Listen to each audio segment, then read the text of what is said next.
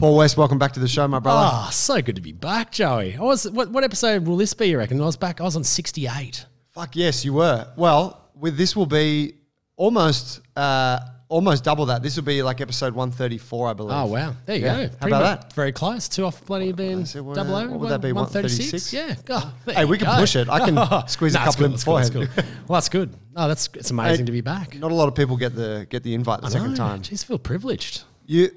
I was blown away by the people that told me the episode. Like, I loved the episode we did back then. Right? Like, it was you were such an enjoyable guy to talk to. But I was blown away at the people who also told me that was their favorite episode. Really? I got like buff dudes I know who run gyms and shit who were like, bro, your best episode was with Paul West. Oh, yeah. And I'm like, what did you like about it? And they're like, he's just a fucking cool guy. Ah. Thanks, buff gym owner dudes out there listening to this one. Right? Because, I was expecting that people were like, oh, I'm really into gardening and Paul really spoke to me, or, I watched his show, whatever. But yeah, the dudes are just like, he's a fucking good guy. I mean, thanks. Mate. I'm blushing now. Mate, last time we caught up, and we had a little bit of brekkie together just now and a bit of chat, but last time we caught up was fresh off the back of the bushfires. Correct. You and your family had been through some turbulent times with that. Yes. We've now... We're still in this pandemic piece. We've just come off a second lockdown. You're down at Bermagui. Can you kind of talk on what it's like, what the situation's been like? Do you guys, I'm guessing for you guys, the bushfire scar is still very fresh. Yeah. For us city dwellers, yes, it's like a distant memory. Yeah, wasn't a bit smoky in January a couple of years ago. It was kind of like taking up a lot of the news feed. So I think it's like worth just laying out there initially that there was no damage to any property that I own, or no one in my family was in immediate danger. That though the town that I live in, Bermagui, population 2,500, certainly was a focal point of national media attention given what happened in Cobargo. So we went to bed on the 30th of December 2019 and, distant glow in the background, checking the Fires Near Me app, it's not going to get anywhere near within 50 kilometres of us overnight. It's moving, but it's not an immediate threat. Wake up the next morning at, it was Christmas. We had like 20 people in our house for, all the families and friends came and visited, and we kind of woke up a bit hungover in the dark. And I thought, oh, geez, I want to get out of bed at 4 o'clock in the morning I'm going back to sleep. And I look out my bedroom window and I can see all this like red and blue flashing coming in through the curtains. I'm like, what's a bit weird? What's going on there? I look at my phone and it's 8 o'clock, but it's pitch black. And I see all these messages on my phone, and because I sleep with it on silent, I don't want any beeps or buzzes when I'm sleeping. I open it up and it's a cascade of messages from the RFS, getting progressively worse to the last one, which says, leave your home now and get to the beach, which I got about 15 minutes ago.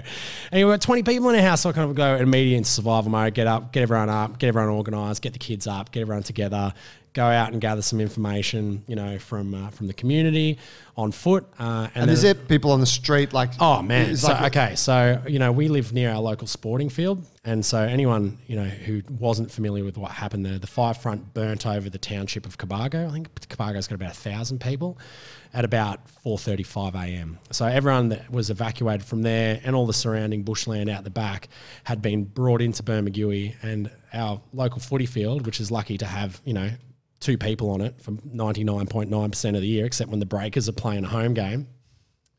It had about 4,500 people on it. So there was vans, trailers, trucks, there were horses, donkeys, goats, and it quadrupled the population of the township at 8 o'clock in the morning. And we kind of went and got a bit of like recon from, because I'm a neighbour to the local police commander, and I know all the guys from the surf club and the RFS. Country living, you kind of got direct access to these people, and they were just in full like emergency mode, but I managed to kind of get some info out of them, and that it was coming. That we had about 20 minutes before the fire front hit town, and you could see it. You could see the growing orange glow over the northwest horizon of the township. There's a little ridge that runs behind the back of town. And then, you kind of get all these other sensory things happening where, you start to get burning gum leaves falling on the roof. You start to get this like that. I'll never forget that staccato sound of gum leaves falling on the roof, like tink, tink, tink, tink, tink, tink, tink, tink, tink. And they've got embers on them. They're kind of burning. And that's from embers in the air coming from the fire front? Correct. Yeah. So it had such an updraft and was creating its own weather and pushing those flaming, ember leaves out the front. And then there would be the kind of symphony, the kind of, macabre symphony of every single bird in that bushland, because it's about 100 kilometres of bushland out the back, escaping ahead of the fire front. So there's like this cacophony of sound for all the birds trying to escape the fire front as well. And then so on top of that, the pyrocumulus thunderstorm kicks off overhead. So it's like end of days. What's that? So so when a really intense fire creates so much updraft that it actually creates like a cumulonimbus thunderhead, but it's called a pyrocumulus cloud. So it's essentially like an instant thunderstorm, like a really violent light, like it creates lightning and thunder, but not rain. It's dry. Rain. It's purely from the friction of the updraft from the bushfire. So wild, absolutely wild. Thousands of people everywhere. And I remember sitting on my roof with a hose, kind of ready, getting everyone inside, safe, getting an evacuation plan to the beach. Kick this fire's ass. Yeah, that's it. Come on. And sitting there listening to all this and seeing the RFS trucks like driving up and down the street on the loudspeaker, to be like, get out of your house, go to the beach now. Get out of your homes, go to the beach now. And I was like, whoa, this is pointy. This is really going down in a big way.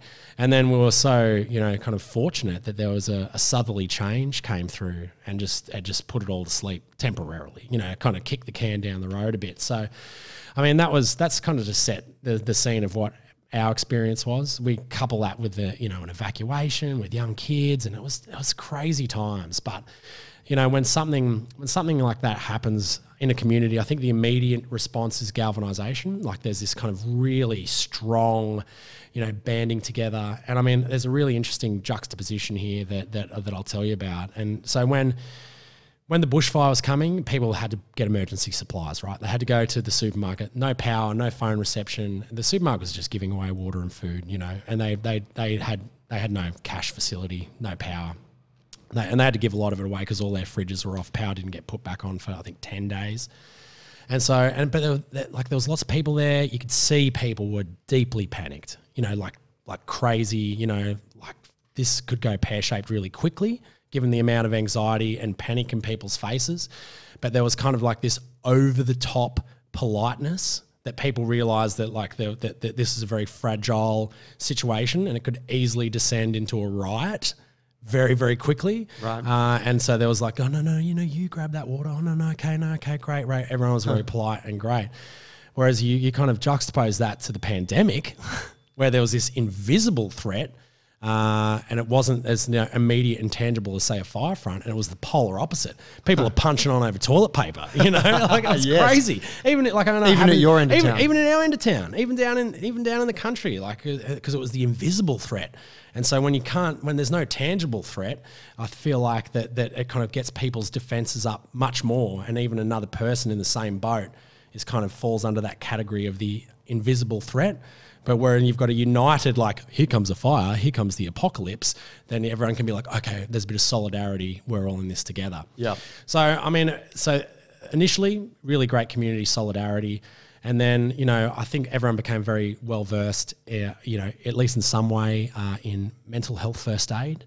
And I know that's something that you guys have done a lot of work with here at Jungle Brothers, which is amazing to see people driving that conversation in a context, where you don't have to do that. You're a gym owner. You don't have to help people deepen their conversation around mental health first aid.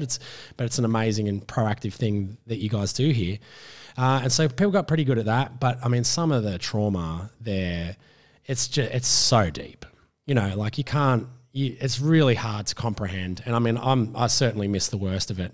The experience that I just shared was as bad as it got for me, Yeah. Bit wild, bit crazy. I'll remember it forever. It was stressful, but, never really threatened deeply, Yeah, right. Whereas I had friends that were calling their other friends saying, I'm going to die and I want to say goodbye. They're in the car. Wow. They're in the car escaping this fire front at 3:00 in the morning. It's burning all around them. They literally think they're going to die. Wow. They're like, I'm never going to escape this. Like, please tell blah, blah, I love them. Holy shit. Like, this is it for me.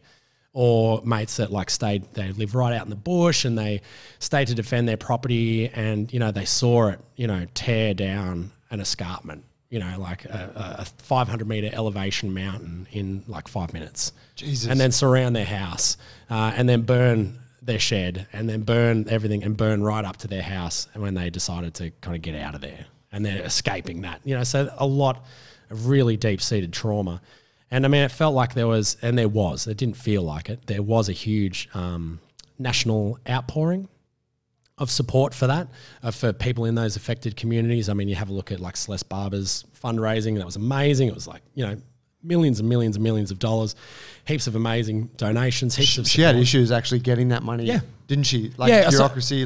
So I think the problem was that she initially pitched it to on the fundraising page. It was linked to one organisation. I think it was like New South Wales RFS. Correct me, anyone, if I'm wrong on that. And so then when came to the end of it, and there was all this money, and they were kind of like, well, we'd like to share this money a little bit more broadly, but in the kind of rules and regulations of that website, the platform, they're like, well, you designated that organisation, and that's who it's got to go to. Okay. So that was the challenge, I think, is like, and that makes sense to protect, it's like, I want to raise it for this charity. Oh, by the way, I've also got a holiday account going on. I'd like to transfer it to. Yeah, So that made sense, but I don't think they'd ever had anything like that happen before. And then, of course, the pandemic rolled around, so that was almost in the immediate aftermath of the bushfires. We kind of had the fires, the ones that everyone talk about happened on, New Year's Eve of 2019, 2020, but the fires weren't extinguished in our community. They weren't out till mid-February. Wow. So they were kind of burning and threatening. There was probably another subsequent 3 or 4 events that where the fire threatened the town again. Yep. So there was this lingering menace. It was smoky as hell, like I know because I actually came through Sydney and was in Melbourne for a little bit during that summer period, and it was smoky. Yeah, it was like around, you're like, oh, there's fires about. But like down there, it was just thick. It was soup. It just sat over everything for weeks and weeks and weeks. That's an interesting visual, just to go back to what you said in the beginning about it was pitch black at 8 a.m. Yeah. And I think like for me, and I'm sure for a lot of city folks, when you try to imagine what it's like, and you're like, yep, like I've been to these, regional towns, and yep, there's like fucking tree lines as far as you can see and fire rolling in, but you forget that like you don't have vision. Yeah. Like you tend to think like it's daytime and that there's a fire burning. Can see it. You're sweet. Yeah, because like I've been on out there on hot days, but it's like, no, you can't see shit. It's smoke in your face. Well, I had no appreciation for it myself. I'd never been anywhere near a bushfire before until that experience. And I think what I assumed is when you see the footage on TV, it's like, oh, they're always filming in the dark. Like they're always shooting the bushfires at night because you always see the flames whipping up around the trucks. No, it's the middle of the day. Yeah, right. It's just, that's how dark it gets. Like Wow. It is literally pitch black out the sun. No, not, middle of the day, the sun can't even punch through the smoke. It's so thick. It's unbelievable, unnerving, Amazing. really. Incredible. Yeah, I mean, again, I can say this from a position where I was very fortunate to avoid harm or loss, that it was a crazy thing to live through, And I mean, again, I feel so deeply, sorry for the people that lost homes or lost loved ones or were injured psychologically or physically from it. It's a wild beast, It's very rare that you get to experience something so powerful.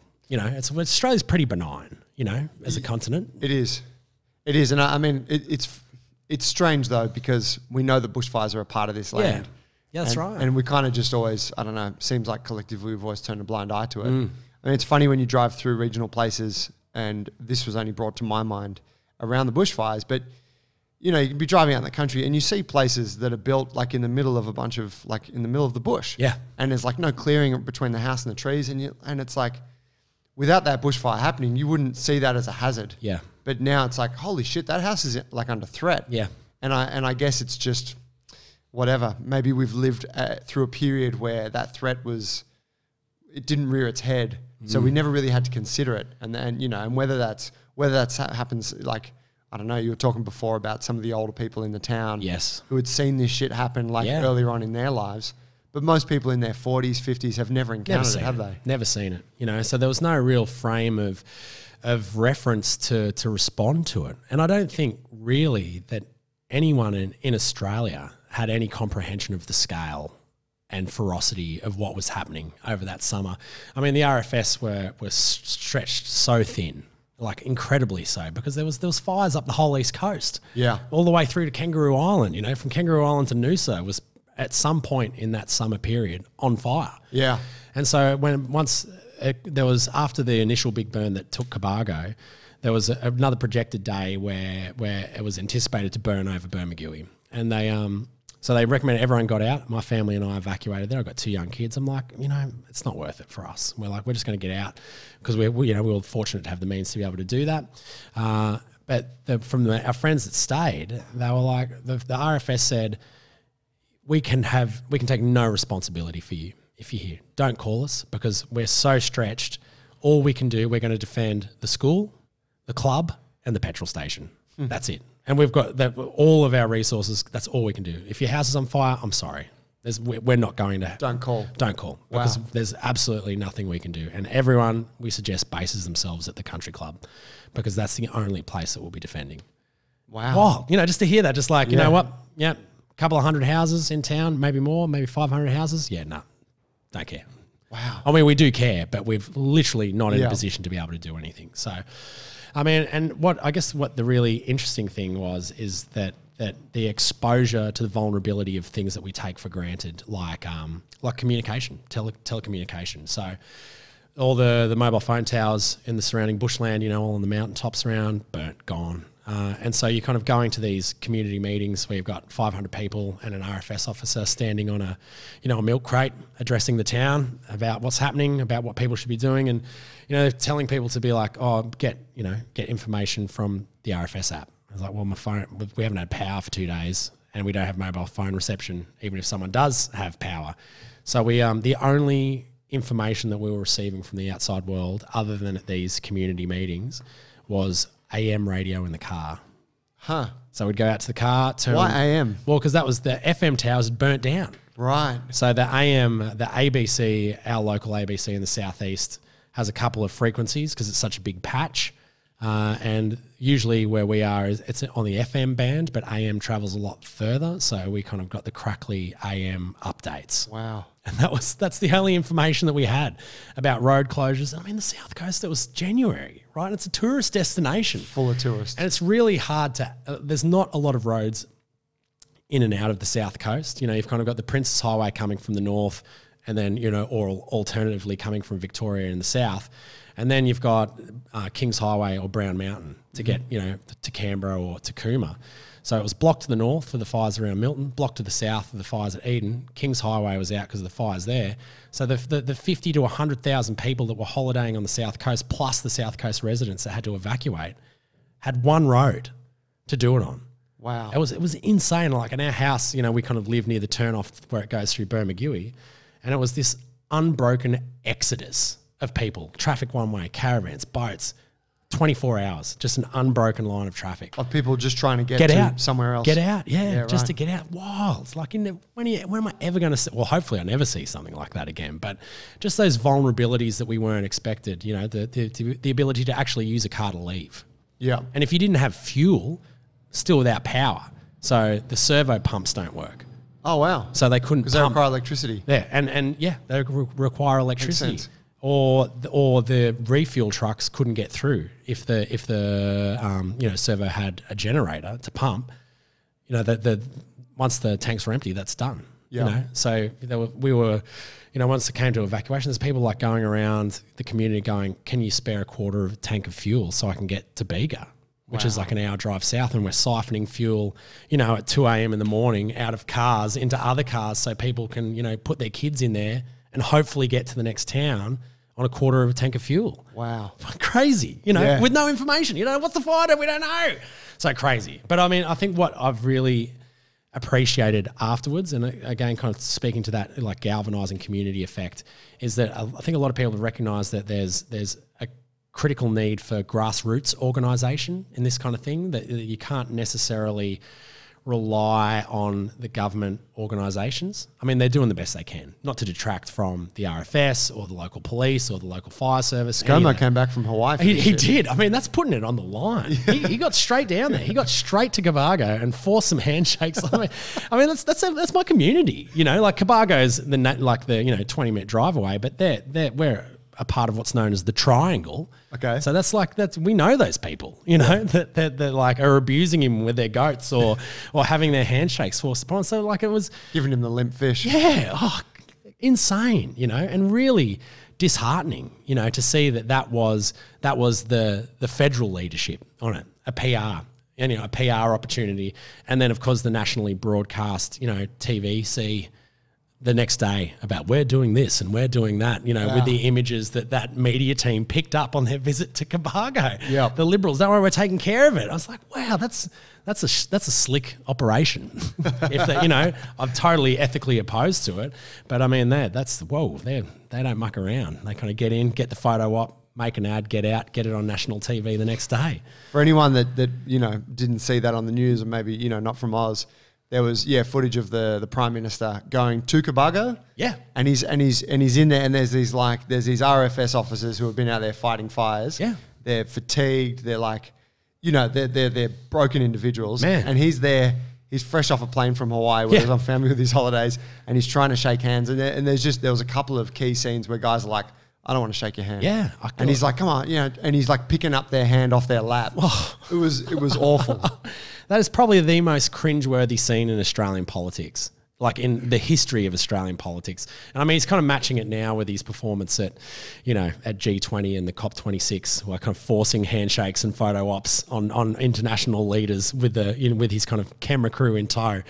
But you know, I think it made a lot of people realise that some level of grassroots organisation is very important. And now there's been this kind of great level of information sharing and discussion around plans, around what people do should that happen again, and who are the people that you can immediately connect with in your community? How do you get organised? I mean, how do you deal with that influx of people in crisis? Like our surf club now is like an emergency shelter. Like it's still a surf club, but they got this funding for all the underfloor cavity to be turned into like emergency storage for crisis stuff like mattresses, water, toilet paper, spare food. And so now I feel like, and they've got a massive, 10 kilowatt generator. I just made that up, 10 kilowatt, but they've got a massive generator so that, should everything go down, they've got that power too. And they've got a little, mobile cell tower as well that they can whip out to give people at least one access point for phone communication. So it feels like it's inevitable, right? It's coming again, because anyone who's got a kind of basic understanding of Australian, floral ecology knows that fire begets fire. You burn a landscape, it's more likely to burn. So that kind of, because it adapts to the fire. Yeah, exactly. And I mean, there's some challenging, discussion around landscape management, using indigenous practices to reduce that fuel load, but it's not as simple as that. Yeah. It's not as simple as just saying, well, let's do like checkerboard burning or cultural burning, and that's the solving of the problem. Because especially when we have a big burn like this followed by what's been a really amazing 2 years weather-wise. Like we're so lucky to have gone into basically 2 La Nina summers, because you can only imagine what it would be like if that big rain in February hadn't come after the fires. It could still be burning down there. Yeah. If it hadn't, it could just still be lurking around, looking to burn every last thing. So, but luckily, really great season.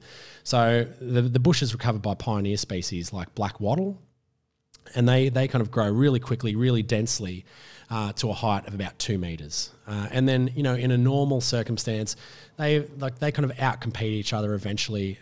That density thins, some of that material comes down, forms soil on the ground, blah, blah, blah, forest regenerates. But what it is now is a 2 meter tall fire blanket over the entire bushland, or a flammable blanket. So at the moment it's quite wet because we've got a good season. Because it's dry? Well, it has the potential to become dry. Right. Sorry. So it's dense vegetation, like super dense. Like you'd have to like breaststroke through it. Yeah. It's so thick. From the ground level to 2 meters is just one thick wedge of biomass across the whole landscape. So you get a couple of dry summers that becomes bone dry, and then you've just your whole landscape's covered in a tinderbox. So it's coming again. Like everyone knows, and everyone's preparing. Preparing not in like a weird prepper way. Not like don't worry, build the bunker. Come on, it's coming. But just making sure you've got some form of comms, you've got some sort of water security, you've got the appropriate clothing to be able to be in a fire landscape. You've got thick boots, you've got heavy drill cotton clothing. Yeah. Because I think a lot of people shoes melt. Yeah, right. If you're out there on an ember-laden landscape, you like if you're wearing a pair of Vivos, you're stuffed. I like to go barefoot. It's good for my feet. It's fire walking. So because I like barefoot. I spend a lot of time barefoot. I wear thin, zero drop shoes, but I have got a good pair of heavy boots for when that situation arises again. Yeah, because those other boots, they're totally useless.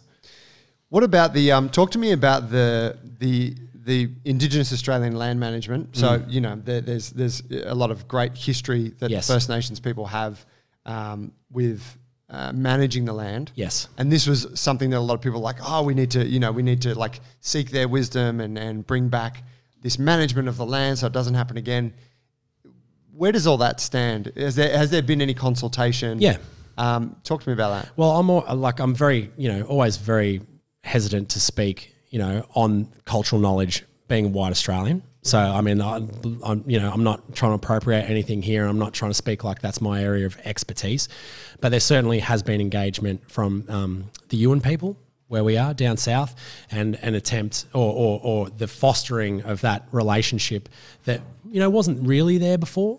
The cultural knowledge from the Yuin mob were there, but maybe that ingrained relationship with the RFS and National Parks and Wildlife, MP, the national parks are kind of our modern landscape managers.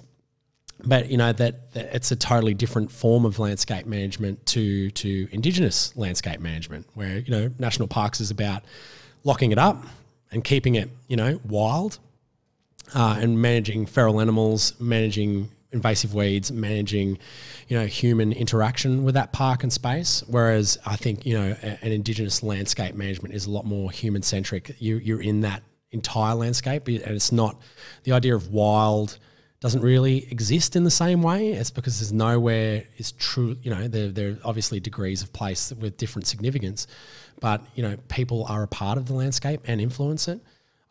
Perhaps one of the challenges is, and again, there's people much better qualified to speak to this than I am from both a scientific and cultural perspective, is that the landscape of Australia has changed significantly in the last 200 years post-colonisation. Mm-hmm. So the landscape management practices enacted by Indigenous people pre-colonisation, it's not necessarily as simple as just dragging those forward 200 years and remanaging the landscape like that, because there's been significant degradation of our landscapes, whether it's through grazing or agriculture or fire damage or any of the number of, or just the changing climate, the drying of the Australian continent. Yep. And so I think one of the interesting things that I've kind of heard have come out it's actually not even about the burning, the cultural management. This method, this is Uncle Max from the Yuin crew down there, it's actually about looking at ways of rehydrating gullies and keeping water in those water courses out in the wilder areas, and that ties in with the work of Peter Andrews and natural sequence farming, which is another kind of totally separate conversation, but keeping because what Uncle Max said was that during those fires, because these gullies were dry when traditionally they'd be wet, or if at least not like wet as in flowing, they would have supported more high moisture vegetation around them. Yep. Whereas they were totally dry. So usually they would act as a kind of a slow, like a speed hump or a stop even for fires moving across the landscape. They'd hit these wetter gullies and patches, slow, stop, whatever. Whereas when they're really bone dry, they actually act as chutes because the vegetation's quite clear around it, so they can become these like air tunnels, and the hot air hits these dry gullies and just tears up. Holy shit. Like a fire tornado up that, and it actually amplifies the fire. So my understanding of some of the work that's happening in the South Coast is trying to slow the movement of water down across the landscape. Right on. to just try to keep that moisture in the landscape for as long as possible. So, I mean, I think it's amazing that conversation is on the table. You know, that we are respecting that knowledge of traditional custodians, First Nations people, and their intimate and deep understanding of the functioning of the Australian landscape, and actually going, wow, these guys, they actually know some stuff. Actually, they know a lot. Oh, we should maybe we should be taking some cues from them as to how to manage the landscape. So, I mean, I guess that's again, kind of going back to that notion of, you know, community galvanisation, is that in the face of that disaster, we realised that we've kind of all got to work on this. You know, if anyone's got anything to bring to the table, it's all beneficial. Yeah. Going back to what you said earlier about the enemy that people can see versus the invisible enemy, and the difference in sort of the dynamic between folks. Yes. I'm guessing you're familiar with Sebastian Junger. Yeah, Oh, he's an author. He's been on. You can hear him on Joe Rogan podcast, Okay. which is you know. Not Got a a huge fan 5-hour of Rogan drive. these days, but Yeah. but the ones with Sebastian Junger are excellent. Okay, cool. But he wrote a book called Tribe, All right. on homecoming and belonging is the subtitle. But he talks about how he spent a lot of time. He spent time in Afghanistan with a military platoon on the side of a mountain in shit conditions, being bombarded for fucking like 2 years. You know, losing men, not having food, like horrible conditions. Got back to the States. You know, the soldiers that survived, they all got back. He caught up with them in the years following, and he found that all of the soldiers kind of all expressed some desire to just be back there on that mountainside. Wow, because of that solidarity, Well, yeah, that was- kinship they had. Exactly. Wow. And so that was sort of the premise for the book, is how when there is an imminent threat to your existence, it forces us to band together. Yes. And that is when people have the fondest memories of this human experience. And, you know, and then he looked into different experiences during World War I, World War II, where people have experienced the same thing. It was like, you know, London was being bombed, everyone was stuck underground in the subway stations, and they fucking loved it. Yes. And it was like, looking back on it, people were like, oh, they were the best times. Fascinating notion, right? Indeed. That having some kind of threat can bring you closer to the people around you. To think about the inverse of that, which is a lack of threat, takes you further away from breaks those connections. Yeah, and that invisible nature of it, where it's uncertain, where instead of being drawn to someone in your community, they represent a potential danger.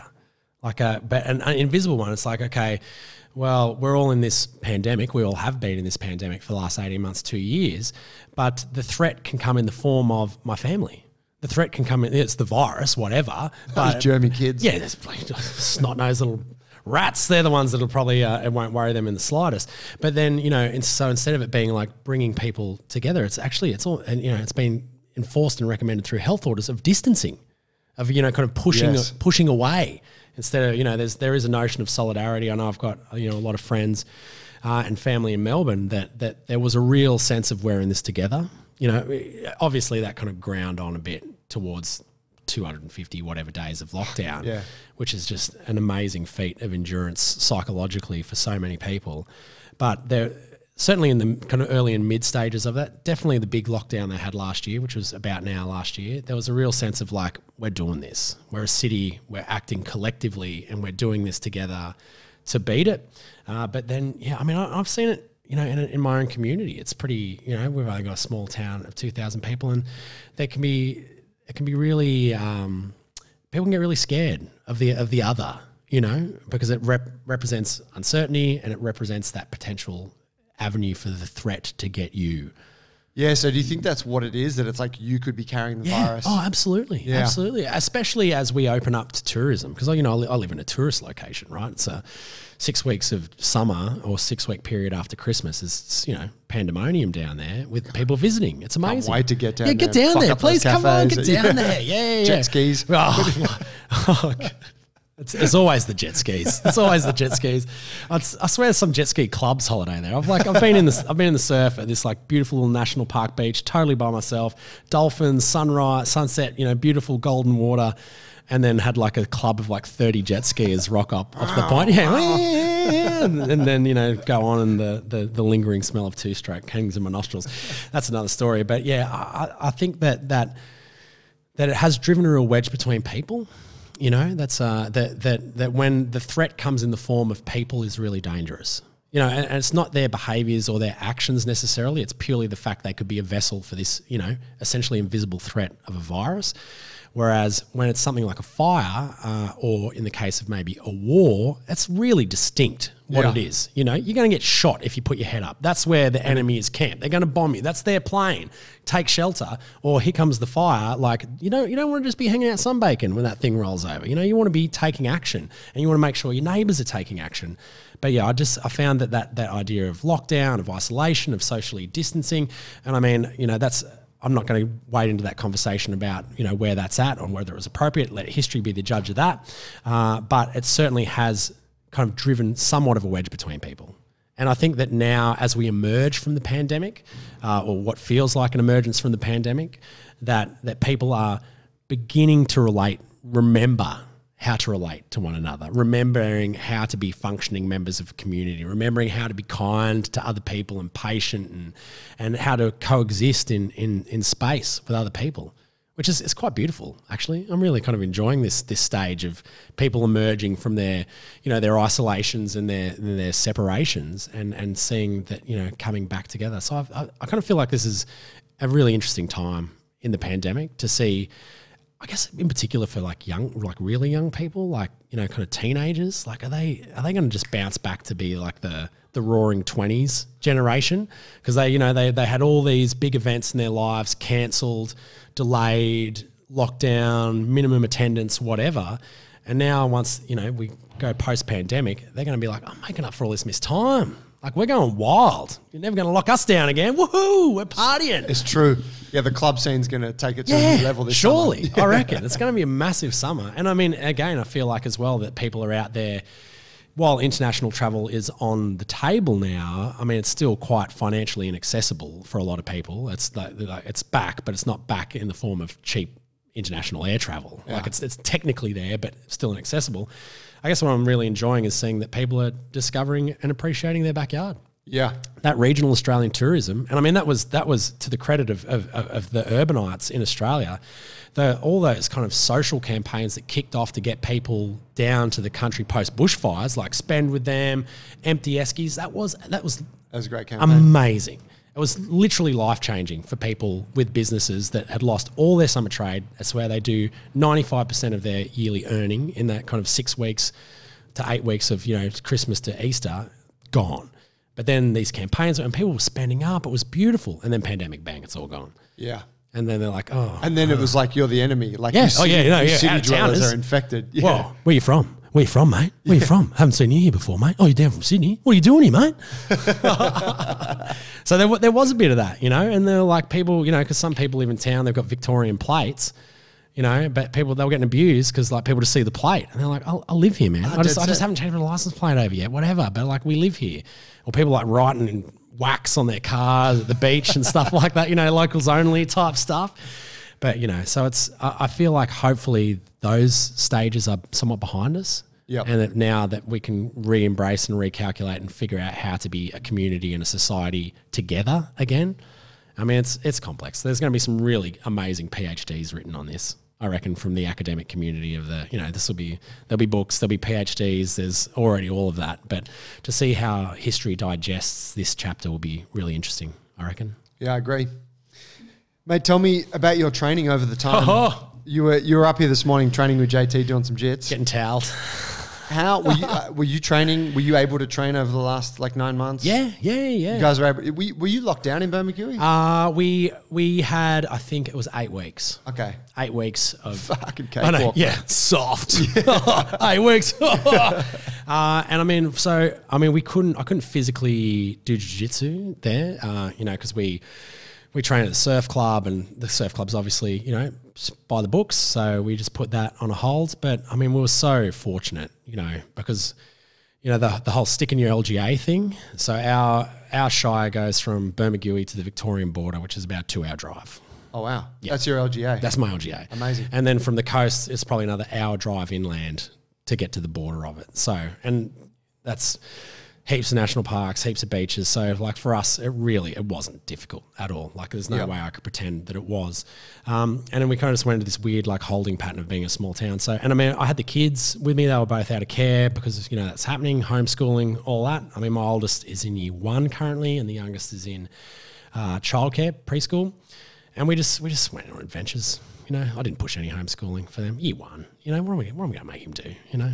Colouring in and stuff. And like, no, so we just spent a lot of time out and I just kind of just would try to get that, maybe not like workout kind of notion, but more so just like outside using your body, moving, climbing, walking, swimming, doing all those, you know, that kind of high movement stuff.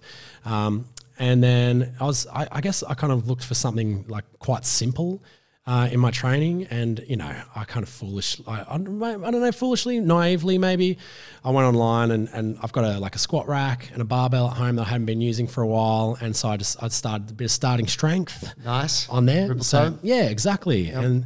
And I mean, I'd never really done a dedicated barbell program. Like I think I got it a few years back just to kind of like do some random CrossFit-y type stuff, you know, like throwing things around every now and then, but absolutely no structure, no programming. Is this where the thickness has come from? It is, yeah. Yeah, okay. yeah. We walked into the cafe and I was like, whoa, geez, look burly. out. Yeah. So it's, and I mean that, I guess for me, I feel like I've got a kind of body type that resonates with barbell lifting.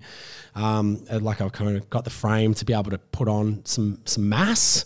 Not that I've ever really gone down that path, and it worked. It just made sense, you know. And for me, for someone with no, you know, I'm not a PT. I don't really have any kind of deep understanding of that. Like just to be able to, most PTs don't. Yeah, that's right. So I'm not alone there. Yeah. But you know, really simple movements, really simple programming. Just keep stacking it on, away you go. You know, and it worked. And I was like, oh, okay. And it was the kind of thing where I could put the kids to bed, and I didn't really have to think about it. You know, and it's like when you're doing that, like kind of lifting heavy routine.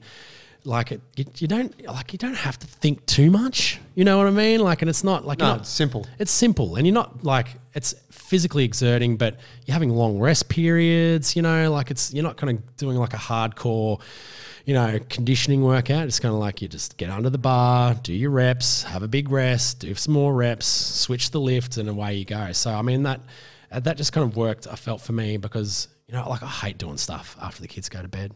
You know, there's parents out there like, oh, my kids go to bed. That's when I do 2 hours of solid work, you know, and I'm like, I'm cooked. It's time to lie on the couch. Oh, man, exactly. Like, you know, if I don't fall asleep in their room with them, I'm moments away from bed myself. So to be able to just kind of go, okay, this is real easy. I can kind of do it on autopilot while still making some sort of progression. I mean, it's not ideal to be doing something in that kind of mindset. I do like to have a little bit more consciousness around what I do on my movement, but it just worked. But then it got boring. Well, you would do that like there in the house, you're doing the lifting, like it's just there. At the same time. Yeah, exactly. You know, they're kind of humming out. They're like, you know, hanging off the barbell, off the squat rack. And, you know, if I was just doing it through the day or trying to like move little plates around, which is quite cute. Luckily, no one lost any toes. And it was good. But I think towards like, I probably got through about 8 weeks of it and just went, oh man, just these same lifts again, and just got a bit sick of it. So I've actually just come across to, you know, gratuitous plug here, Bulletproof.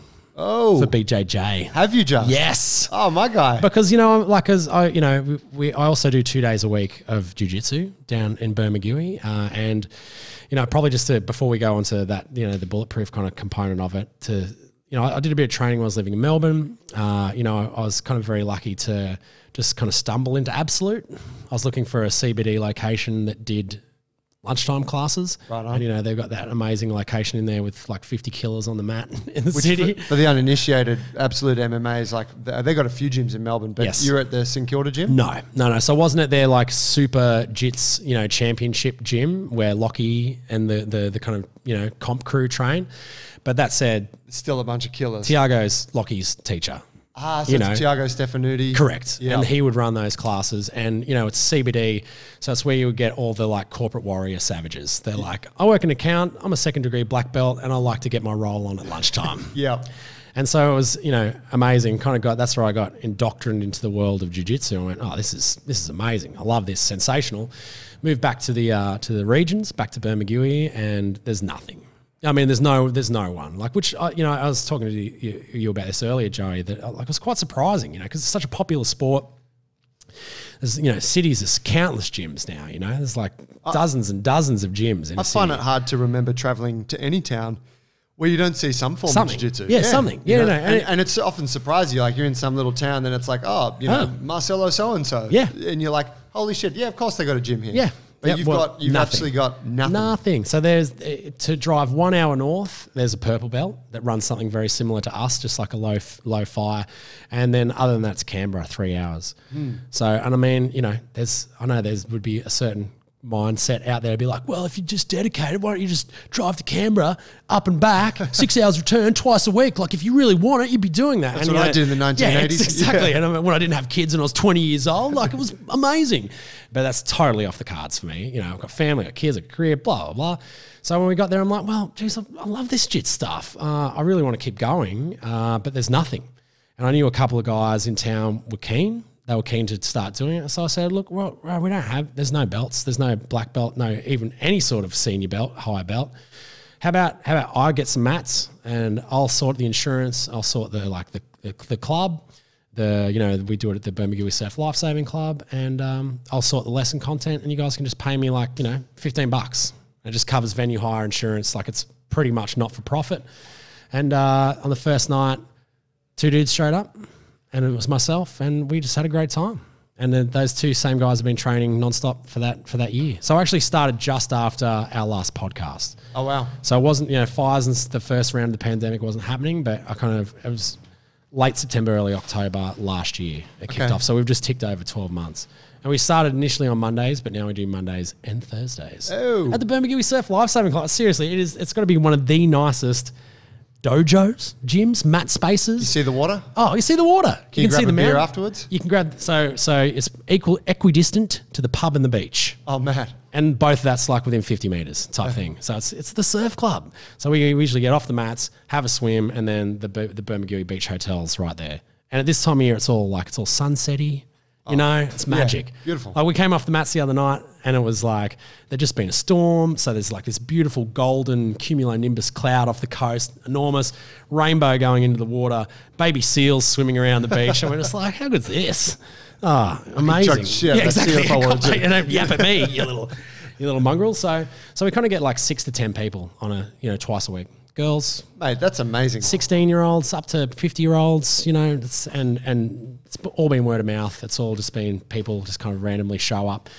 We've had like one black belt randomly show up from Canberra because he just heard on the grapevine. He was like an unassuming, as they always are, just kind of like a regular, kind of Canberra public servant looking dude.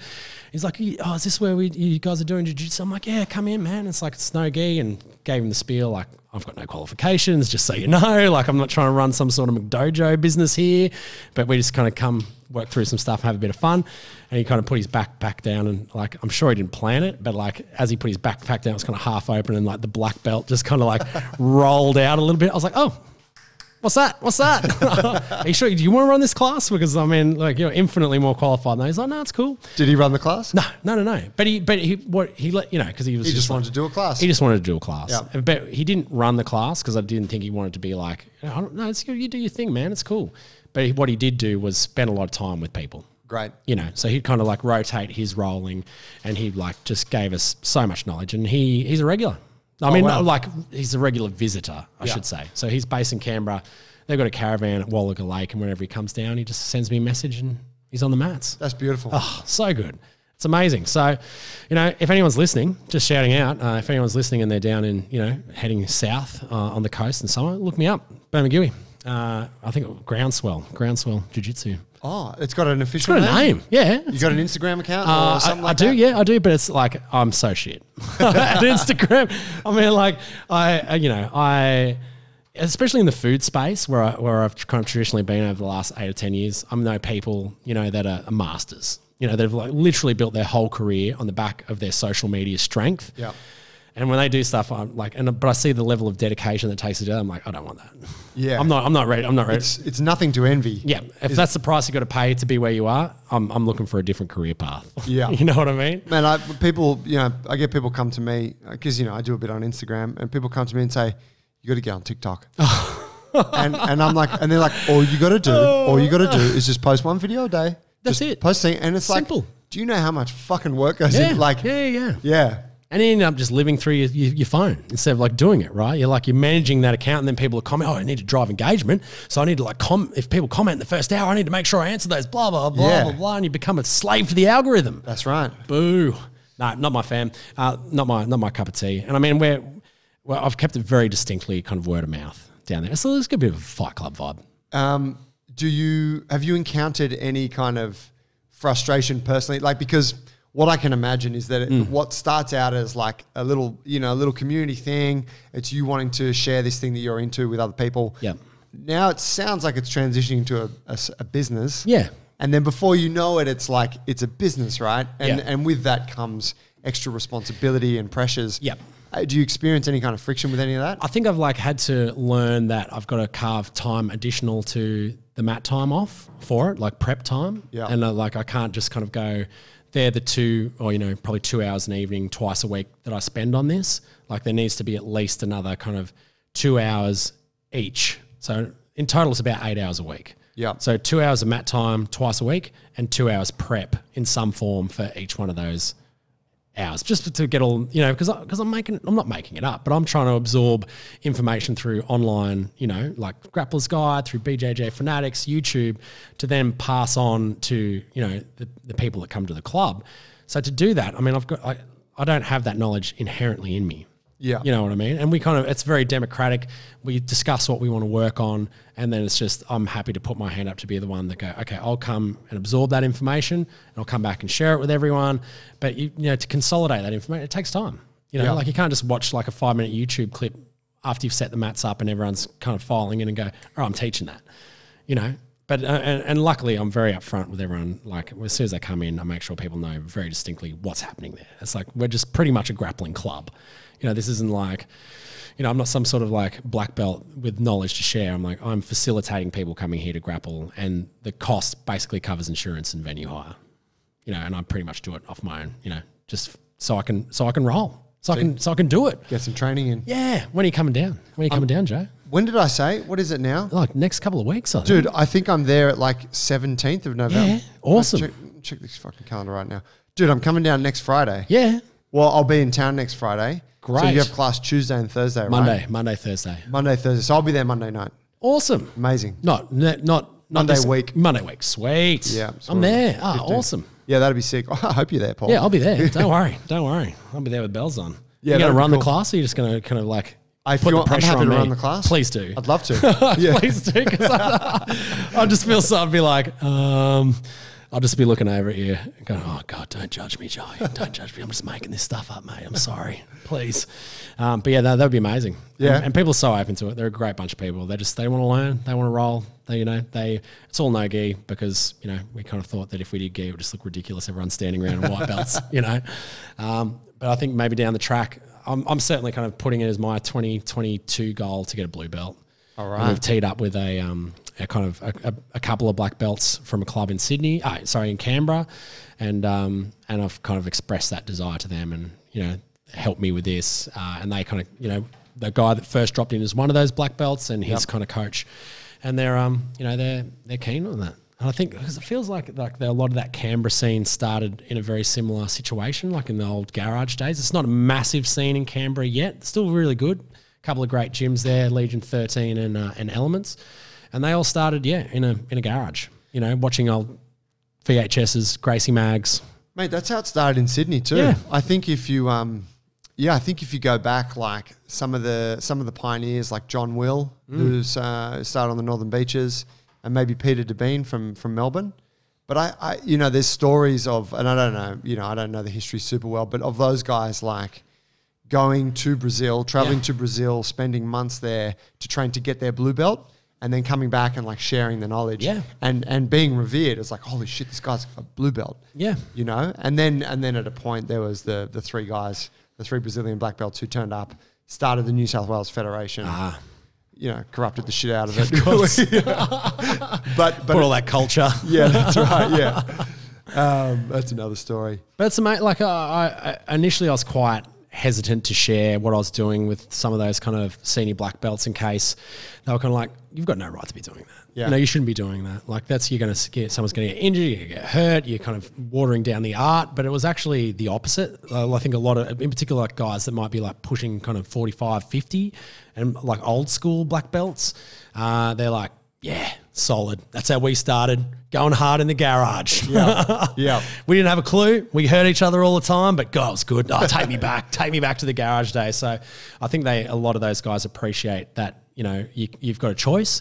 You can either say, oh, I'm going to wait for like a really senior or a black belt or someone to learn off, or we're just going to do it.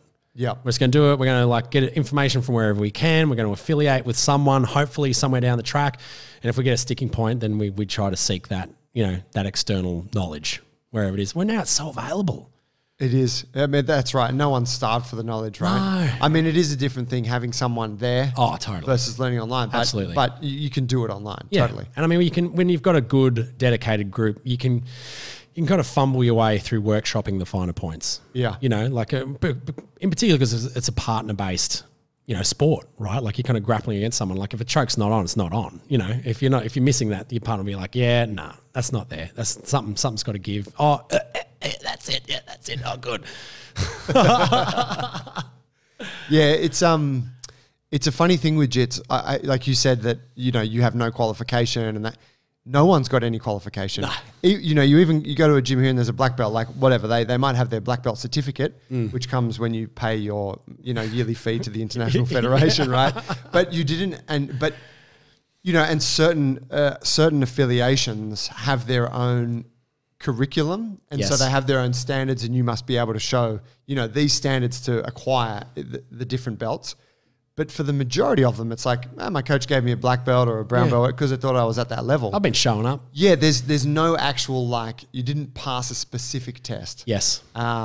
So I think that it speaks to jiu-jitsu. Yeah. Right? That the nature of how it's unfolding for you is like, that's what it is. That's it. The grassroots. Yeah. Grassroots jiu-jitsu. Mate, I'm excited to come up. Yeah, we can't wait. Come down. down. And seriously, if anyone's listening and they want a road trip, Bermagui, 5 hours south of Sydney, about 3 hours southeast of Canberra, come down, hit me up. We'd love guests. If you're a senior belt, come run a class. You can take the proceeds, whatever. It's that's amazing. beautiful. Yeah, we're happy. Like, you know, if someone moved to my town, and they were like a senior belt and they wanted to start training, I'd be like, sweet, take the mats. I'm happy. Like, I'll learn off you. This isn't a competition now. If I've got to fight me. Yeah, exactly. We're just going to do some dojo storming at the Bermagui Surf Club. You know, and that would be amazing. Like, so if there's a black belt out there that's looking for a regional, you know, tree or sea change, come on down.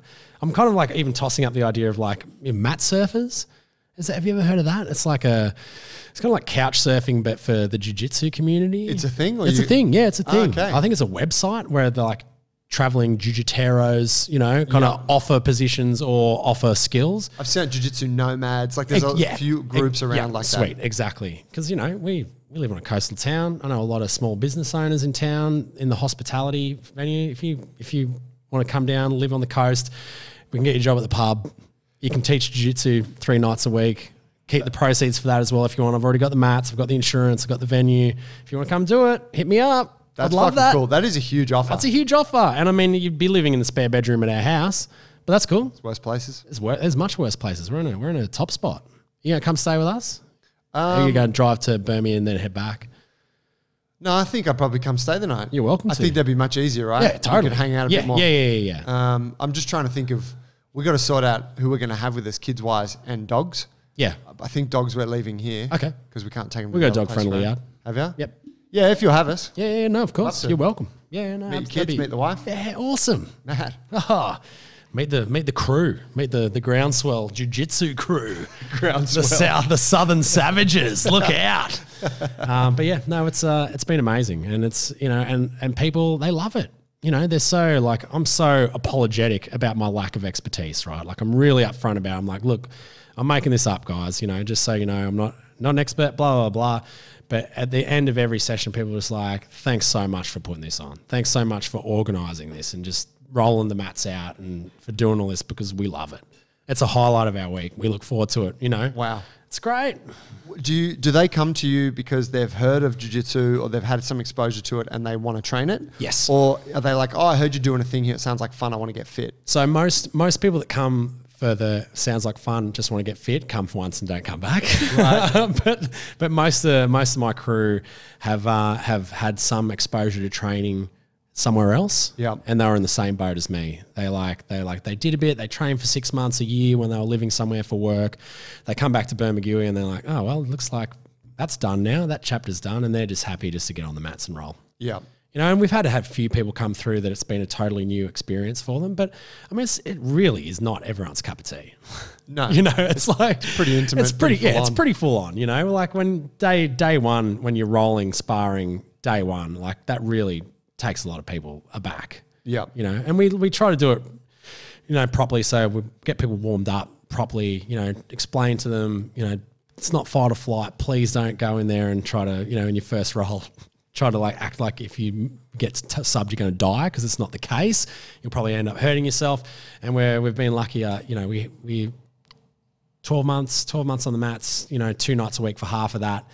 No major injuries. That's great. Which is awesome, you know, Yeah. which is kind of like, you know, in my position of responsibility for it, the last thing, you know, because if I was doing it and people just getting injured left, right and center, I'd be questioning about what I was doing. You know, like I'm doing something wrong here and, you know, I've only got a kind of small crew, and if everyone's getting injured, Yeah, that's it's right. just going to be me doing mobility work on the mats on a Monday and Thursday. Shadow grappling Yeah, yourself. exactly.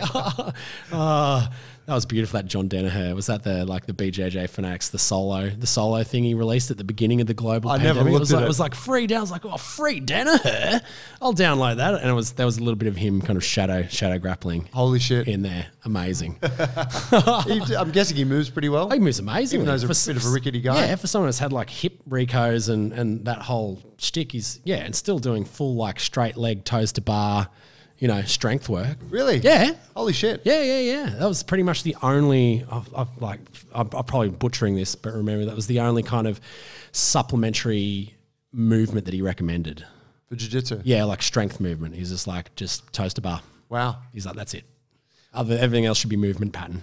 How interesting. Yeah. I did hear an interview with him. Someone asked him what he thought was the best strength and conditioning for jiu-jitsu. Obviously not heard of Bulletproof. Yeah.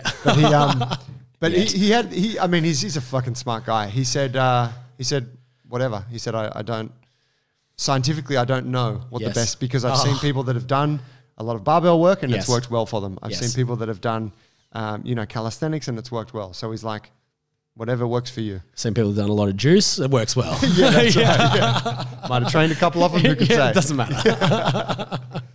Oh, mate, that's fucking cool.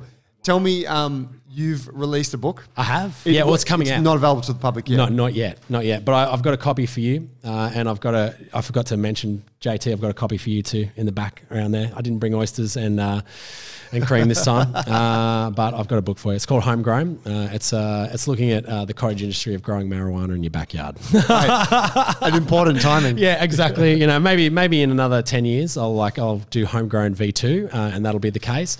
But this one, you know, it's just encouraging people to grow a bit of food. You know, and I guess what I found where I've kind of, I guess, discovered my niche is that accessible gardening information. Because as someone who's quite passionate about gardening, growing food, I mean, I can pretty much pick up any gardening book and get something from it, no matter how technical it is. Even if it's like a full-on, you know, biology book, I can still get something out of that I can apply in my daily life. But I just found that like a lot of books were written by gardeners for gardeners. Like there was a lot of assumed knowledge in there that like there was no stepping stone to Propagate that. the seeds. Yeah, exactly. Like you know how to do that. You know, it's easy. Just grow from seed. So I guess what I hope to do is to kind of give people, because most people aren't coming from a gardening culture anymore. There's a huge explosion of interest in it, and I think, you know, a lot of that has been driven by exposure for the first time of people to food insecurity. Maybe not in like a really dangerous, you know, or threatening level of food insecurity, but I mean, I'm 37. The pandemic was the first time I've ever gone to the supermarket and seen an empty shelf. Right. And yeah, so that's kind of shattered that illusion of the supermarket just always being there, always being full, always having food available. And that's the kind of assumption that our modern society is built on, is that, yeah, you can niche down in whatever job you do, because the supermarket will have your food covered. Yeah. You know, that survival component of Maslow's hierarchy of needs, that's covered for you. You just, you know, all you have to do is put it in your mouth. You don't have to grow it, tend it, do any of that. So I think a lot of people on the back of that, coupled with the fact that they were in their home space, they had more time, they were looking for, you know, for ways to be outside constructively, that gardening has had a real explosion. And in particular, an interest in kind of creating some form of food for yourself. You guys do an amazing job here at JB's. The garden looks sensational.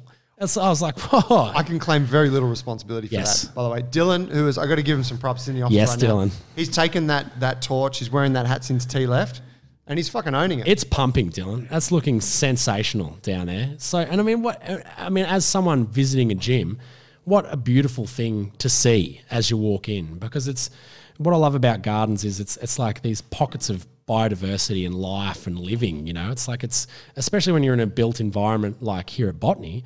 I mean, looking out the window here, there's still, you know, there's still native vegetation. You've got gum trees and casuarinas, but to have that beautiful tended garden, because we're kind of a light industrial area, a lot of it's really kind of low maintenance, yuckery, native. Yeah. But to see something, chuck something in. Yeah, exactly. Something that's just going to fill up that spot, you know, until we decide to concrete over it for another car park. But to see this it's sensational, and surely you must get that feedback from the punters here, that, you know, or from the members here in the gym, that they love that, right? I love it. Has anyone come in and going, yeah, what are you wasting time with that garden for? Couldn't you put some chin-up bars or something there instead? Come on, what is it? Get it out. It's bloody eyesore. So I'm sure that no one's ever reacted like that to it, because it makes it welcoming. It's home. It's life. There's you know, gardening is culture, you know, and it's in its own way. You're fostering and tending culture. You know, it's of microbiology, of plants, of macrobiology, of people and interaction with the built environment. It's a really beautiful and amazing thing. And like, I'm kind of glad to have gardening as well as jiu-jitsu, because I don't know that I'm going to be grappling till I'm 95. You know, why not? Well, I don't know.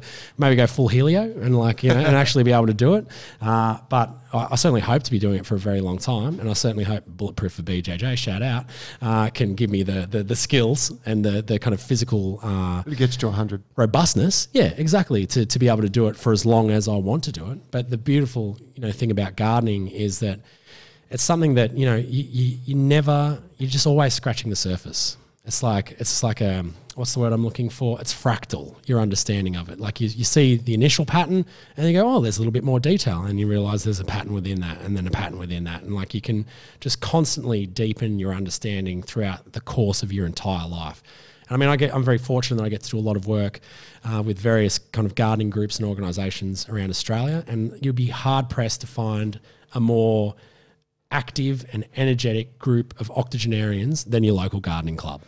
Like, they smash it, you know. Are they 80-year-olds? 80-year-olds, yeah. So like, I mean, I get invites to speak at that kind of stuff all the time. They're like, oh, we're having our Thursday catch up, first Thursday of the month. We'd love you to come and talk. And I'm saying, yeah, sure, I'd love to. Come on. And then, you know, you go in there and they're like, they've got the Sandrasaur, the urns on. They're like swapping cuttings and seedlings. They're all mobile and active, and their eyes are sparkling. And it's like, it's gardening that's keeping him young, because it's, you know, I think the worst thing, especially, you know, once you get into your later years, say post-retirement, especially if you've come from a physical job, is to stop.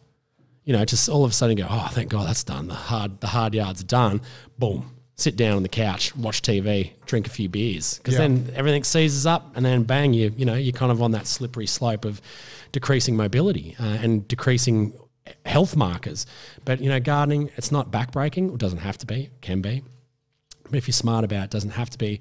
And it's kind of got all those beautiful, subtle human movements. You know, you're kind of squatting to weed.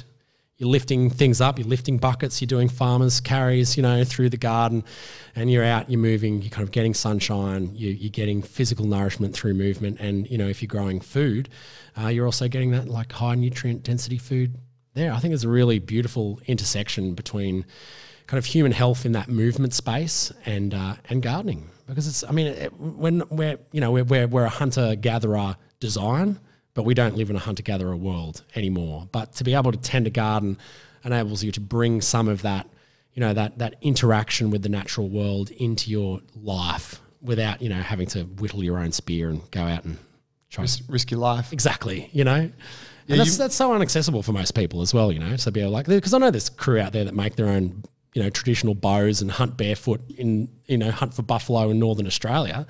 They do that. There's guys out there that do that. They're fascinating. I love them. But for most people, that's just never going to happen, Yeah. But gardening is something you can do. And I think what the experience for me with River Cottage, which was a program that I guess kind of shot me into the spotlight that I did for Foxtel and then SBS, was that it was on a farm, right? Like a 20-acre small holding. And for a lot of people, that was hugely aspirational. I was like, wow, oh man, that's amazing.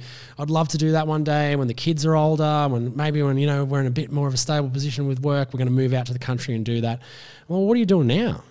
It's like if you think that like when you get to retirement age, going and running a 20-acre rural property is going to be fun or relaxing, it's going to be hard work. It's a job, like you got fencing, you got mowing and slashing, livestock maintenance, doing all the bits. Like, not to say you can't do it, but it's not, it's not like that bucolic country lifestyle magazine sense. Like it's work. But what you can do now is like if you're growing herbs, it's as simple as that. That's why I always try to get people to start. It's like, oh, I'd love to have a garden one day. I'm like, just get a pot of thyme. That's all you need. Fuck. Can't kill time. Can't kill thyme. Yeah. Thyme or rosemary. Just like a little terracotta pot of each of those. You can go to your local garden centre, Bunnings, whatever. Spend $20, get some potting mix, get a thyme seedling, and just keep it near your back door. Even if you don't use it in your cooking, just keep it alive. There's your mission. Just keep it alive. And it's so robust. And as long as you're kind of seeing it on a daily basis, keep the watering can next to it. Huh. And with like a 10-litre watering can, because you're only going to need a little splash on that every couple of days. So you don't have to fill it up. You don't have to go look for it. You don't have to get the hose. But if you just see it looking a little bit kind of saggy and wilty, like it's a little bit dehydrated, just give it a drink. Simple as that. And if you can keep that alive, keep chipping away, and hopefully that'll help get the gardening bug to bite. And help people realize that plants want to live, and it's like if you just skill yourself with some of that observation knowledge about how to look at something and determine whether or not it's in good health, that's a really big tool to helping you down the garden path of gardening. But I think the biggest mistake people can make is to go full Jamie Dury, backyard blitz, to be like, okay, I've got a 200 square meter backyard. I'm gonna hire a mini digger, and I'm gonna dig the whole thing up into like veggie beds. And I'm gonna go to Bunnings. I'm gonna get all these raised beds, and I'm gonna get 10 cubic meters of garden soil. I'm gonna put it all in. And you do 1 week into that, you're totally fried. Nothing's finished. Nothing's growing, and then you're just like, oh man, this gardening racket's too hard. The best thing for me, or the approach to gardening, is a little, a lot. Don't, like, every now and then you do those big working bee days where you might have to dig some new beds or go hard on some weeding after you've been away for a little bit. But really, I try to spend at a bare minimum 5 minutes a day in the garden. Simple as that. Every day. I've got a little like a little app on my phone with a little tick box to remind me, like one of those kind of like habit. Even though I do it all the time, it's just good at the end of the day for me amongst all the other stuff that I do. Because sometimes, when you're writing a book about gardening, you're doing more writing than you are gardening, which is the irony of it. You're like, instead of actually going and doing the things that you're writing about, you're sitting at a desk writing about it, and you're in the zone, you're typing out, you're going, oh yeah, I'm going to hit that, I'm going to hit that, deadline for today. And then you go, oh geez, I didn't actually do any of this. But any time in my garden, I didn't have a look at any plants. I didn't water anything. So I always just like to have a little reminder to go 5 minutes a day. That's a cool thing. Yeah, that's enough, really. Do you think that the gardening thing has traditionally been kind of uncool for people? Like, yeah. Because totally. What I'm guessing is like, there's not a lot of, like, there's permaculture and stuff out there. Yes. It's like, if you're really into it, there seems to be some cool books and you can really sink your teeth into it. But if you're just like, oh yeah, I buy some herbs when I'm at the supermarket, I bought some, they died, but I do want to do something. There's no one speaking to young people about that. Yeah. And I mean, like, I've got an incredibly deep amount of respect for the permaculture community and what they do. But sometimes, like, the kind of big proponents of it can be really alienating. Like, if you're not knitting your own vest out of alpaca wool that, you raise the alpaca and then you then spun it yourself and then knitted it yourself, you're just part of the capitalist machine, and you're the enemy, and which, like, it can be a little bit combative sometimes, language, like a little bit like, we're over here, we're the dedicated few and everyone else is just part of the problem. Yeah. Sometimes, from some of those real hardcore permies out there. Whereas realistically, for the bulk of the population, you have one look at that and go, oh, fuck that. Righto. I'm just going to keep living my life. I'm doing my best here, but I'm never going to wear my own hand-spun alpaca vest. Yeah, okay? Maybe one day. Maybe one day. Yeah. Maybe. We'll see. Depends what colour I can dye it. But I think, yeah, really, like, kind of bringing it into the fore I think is, especially of younger kind of cultures or, younger demographics is a really critical exchange and that's something that, I'm kind of a co-founder of a thing called Grow It Local.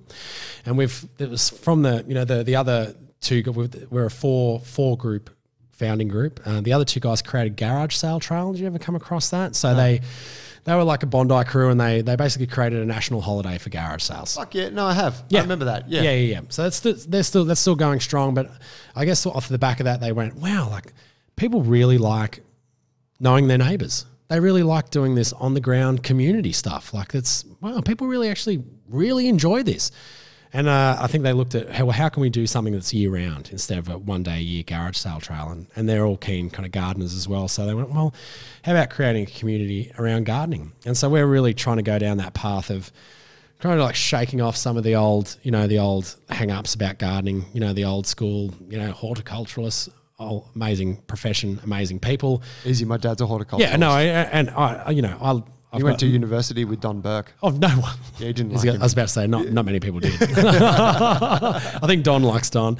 But, I think that there's it's a bit daggy, you know. Daggy's a good word for it. Daggy's a good word, It's not something that the cool kids are out there doing. Or is it? Now, because I think there's a lot of people that maybe were really on the kind of cultural vanguard in their 20s that, have done very well for themselves and are now finding themselves moving up to the Northern Rivers and getting in the family way and going, actually, make some sauerkraut. Yeah, I want to grow some of my own vegetables. I want to have chickens. I want my own eggs. I don't want to go to the Byron Farmers Market and battle my way through there to get a dozen eggs. But when I've got enough space to have chickens of my own, so I feel like there's a lot of people that maybe were really you probably maybe would consider cool, those people that were, amazing musicians or artists or sports people that in their prime were so focused on that craft that, that they didn't garden, but now they've kind of done really well for themselves and they're going, well, actually, what is it? What's it all about? What's life about? And I've kind of lived the high life. Can I do this as well? Like, is there actually a really high quality of life in connecting to the country where you are, whether that be in the city and you're connecting with the things growing on your balcony or you're on a small lifestyle block, connecting with the food that you put in your body through growing it, cooking it and preparing it and using that then as a tool to connect with your family and friends. And for me, they're kind of the three pillars of every book that I write or every kind of communication that I do. They're the kind of three pillars that I find, are the kind of universally appealing ones or the universally relevant ones that if as an individual you can connect with the country around you, the food that you eat, whether through the growing of it or cooking it and the sharing of it with your people, your tribe, then they are the kind of three most critical important factors for human health and success. I reckon that if you can nail those three things, regardless of your income, as long as you've got a roof over your head and as long as you've got that kind of that connection to the world around you, then you're doing good. And there's a whole, not a scientist, not a psychologist, but there's a whole cascade of benefit that comes from it because we're hardwired to want those things. Again, if you kind of go back to that pre-modern society, if you knew where you were and you knew the country around you, it was your landscape, it was your town, your village, your valley, whatever, and you had safe food and you had a secure family around you, then you were good. You know what I mean? There were threats and problems. So, but when we have those things, it's just like, yes, okay, great, life's good. Yeah. And, we are removed from those things in modern life, whether we have no relationship to it or very little relationship to our food. Someone else grows it. Someone else cooks it often now, and someone else brings it to your doorstep where you take it out of a little plastic container and eat it in front of the TV. You don't have a connection to your country because you live in your house, you drive your car to your job, and you don't really have that intimacy with the landscape around you. You don't notice the change of the seasons except for what you've got to set the air conditioning to. And we're increasingly isolated from our communities. So each of those things, I hope at least, and I like to think they are relatively accessible and democratic. Like it's not, when you're in that kind of health and wellness space, it can really run the risk of becoming elitist very quickly. Yep. Which is a lot of those kind of like Instagram, wellness people like, yeah, it's cool that you can do 4 hours of yoga a day and go and eat a vegan diet at a vegan cafe, that you never have to prepare any of that food yourself. Like, good on you, power to you. It's great. You are in excellent health. But if you're talking to someone that's like raising a family, living in the burbs and working 50 hours a week, like it's not going to happen. Your information is useless to them. It's aspirational, great, but they're never going to be able to apply it. But you can still have that small connection, you know. Even you don't, and I think we kind of get swept over in the concept of it being like you've got to be self-sufficient. It's such bullshit. You don't. Like, no one in their backyard is going to grow all their fruit and vegetables, and it's not about being self-sufficient. It's about just having a small engagement with those three pillars initially and growing them as you see fit. Yeah, right. So dipping your toes into that. Exactly, yeah. And that can flourish to become something that is. Absolutely. Yeah. You know, because it's for anyone that has like started down that path of growing a little bit of their own food, you just like that first time, and I mean, it starts with that pot of thyme or that pot of parsley at the back doorstep that you're going to prepare a meal, you're cooking it at home, maybe not from scratch, you know, maybe it's a pasta, you bought the sauce, you bought the spaghetti, whatever, but then you go out and you take that little bit of herb that you grew on your back veranda and chop it up and sprinkle over the top of your meal. Like, that's amazing. Like, that's not self-sufficiency. That's like a micro fraction of the calories and food that you consume. But that connection is real and it's there. And the smugness and self-satisfaction that you feel on the back of it. That was the way you put it. Yeah, that's exactly it. It's like is it? Taste the time in the that? sixth flavor. I agree that time. Smugness. You know, there's umami is the fifth flavor, smugness is the sixth. and it's so powerful, you know, and it gives you that pride and that connection to the food that you're putting in your body. And I guess when you're growing it as well, there's a deeper level of acceptance. You know, I think that when we spend so much time demonizing food that we eat, like sugar bad, carb bad, meat bad, whatever, dairy bad, like there's so many bad foods out there for us that when you go to consume those foods, if you've been in that mindset, you know, you're like, oh, you know, I've been on this diet, but I'm actually kind of feeling like I need to embrace this ingredient that's been demonized. When you eat it, like your body's kind of automatically priming it to be bad. Yeah. You know, there's that psychological connection. You go, this isn't good, but I'm eating it anyway because I need it for my well-being. But I'm going to pay for this. Yeah, I'm going to pay for it. You know, whereas if you have grown something yourself, and you're so excited about it, like there's such a huge openness to letting that food into your body. You know, I'm getting a bit woo-woo, Joe. No, I'm getting a bit esoteric, mate. I think it's warranted, Paul. I was thinking this morning, I was talking to a couple of the guys that I was training. I made a batch of chili sauce at the beginning of lockdown. Because one of the girls in the gym, she manages a pub, and the kitchen had to offload a bunch of stuff. They had a bunch of perishables. And she said, hey, I got this tub of habaneros. Do you want them? And I was like, yeah, take them. And so I made I took those habaneros and then I asked Panavore Cafe, where we had breakfast last time. Good. I don't know if you remember the chili sauce they have, but they have this excellent habanero sauce they use. And I asked for their recipe, and Tree was like, here's the recipe. I will not share it beyond. Yes. You know, it was a one-time thing. Don't ask. But I made it, and then I customized it with a little bit of mango in there. So like a mango habanero lime. Anyways, I gifted it to a bunch of people, and I've still got a shitload of it. I intended to bring you some, and I totally forgot. I'm back next week. I can do it. Yes. I can make that work. But I offered it to a couple of guys who I had given a bottle to. And I was like, hey, you guys want it? And they were like, oh, fuck yeah, we want another bottle of that. Please. Like, that was it's gone. awesome. Yeah, lasted 2 days. I enjoy that so much to be able to, for them to love it and then for me to give it to them and for them to love it again. And they send me photos of, oh, look what I made with the sauce. And they're proud of the meal that they made. Yes. And, you know, and that I think that sort of, in a way for me, that kind of encapsulates the whole thing. Absolutely. Where it's like something you produced with your hands, whether you grew it or you built it or you cooked it or whatever, and you can share it with others. There is something very, very deeply human about that. Yes, and it's the experience is so much greater than the sum of its parts in that experience. You know, you're just like, oh, I made a sauce, I gave it to someone, big deal. But then, you know, as you said, that sense of ownership and pride and humanity that you get from it, like it's what makes us tick. You know, and it's unfortunately something that's when you're in, because doing that involves production, right? You have to be a producer to be able to do that. And so much of what we do now is consumption. You know, I'm not going to bang on about capitalist consumer society, blah, blah, blah. But even a lot of us in our work, it's hard to create something tangible often. Like it's not, you know, not everyone's a craftsperson out there coopering barrels on a day-to-day basis. You know, you do spreadsheet work. And you spend 8 hours at the coalface, you come home and you're like, well, I've got a few more entries on the spreadsheet to show for it. So, and I find that people that work in those non-tangible but very important roles get even more enjoyment out of producing something as simple, and it really can be something as simple as cooking a meal. And so I guess what I love is communicating to people how accessible gardening can be.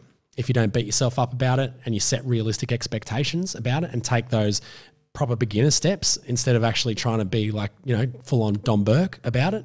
And the same goes with cookery, because we spend so much time absorbing food media through our phones, through our televisions, through our screens.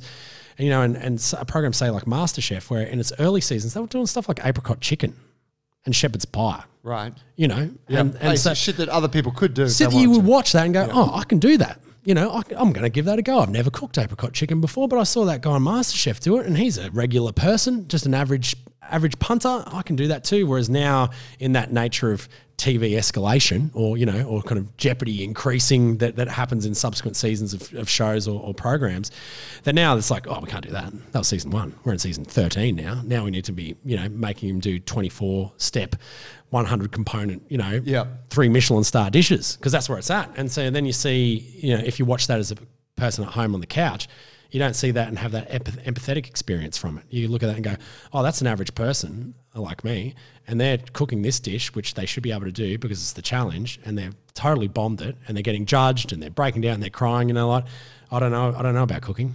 I don't know. It's just a bit too. I don't need that on a Monday night. I don't need that on a. I'm not going to do that. I'm like, and also if I cook at home, there's an expectation that I'm cooking restaurant food, and then it will be judged. Yeah.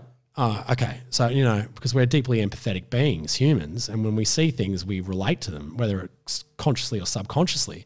So I like to show the basic stuff. It's just like you can just get one nice ingredient, like whether it's a carrot that you grew yourself or like maybe a nice bit of meat that you got your hands on, and just let it shine. You don't like the whole idea of like, oh, you've got to do this and this, and I've got this secret ingredient that I add to it. No, if you got something good, one good thing, you can just, with a little bit of skill, like a tiny bit of skill and understanding, you can really make that the star of everything you do. We overcomplicate things, always in life. It's another classic human trait. Like we always lack that confidence in ourselves to do things simply, unless you really got to the stage where actually you realize that simplicity is where it's at. And I mean, I think that's true in so many human skills.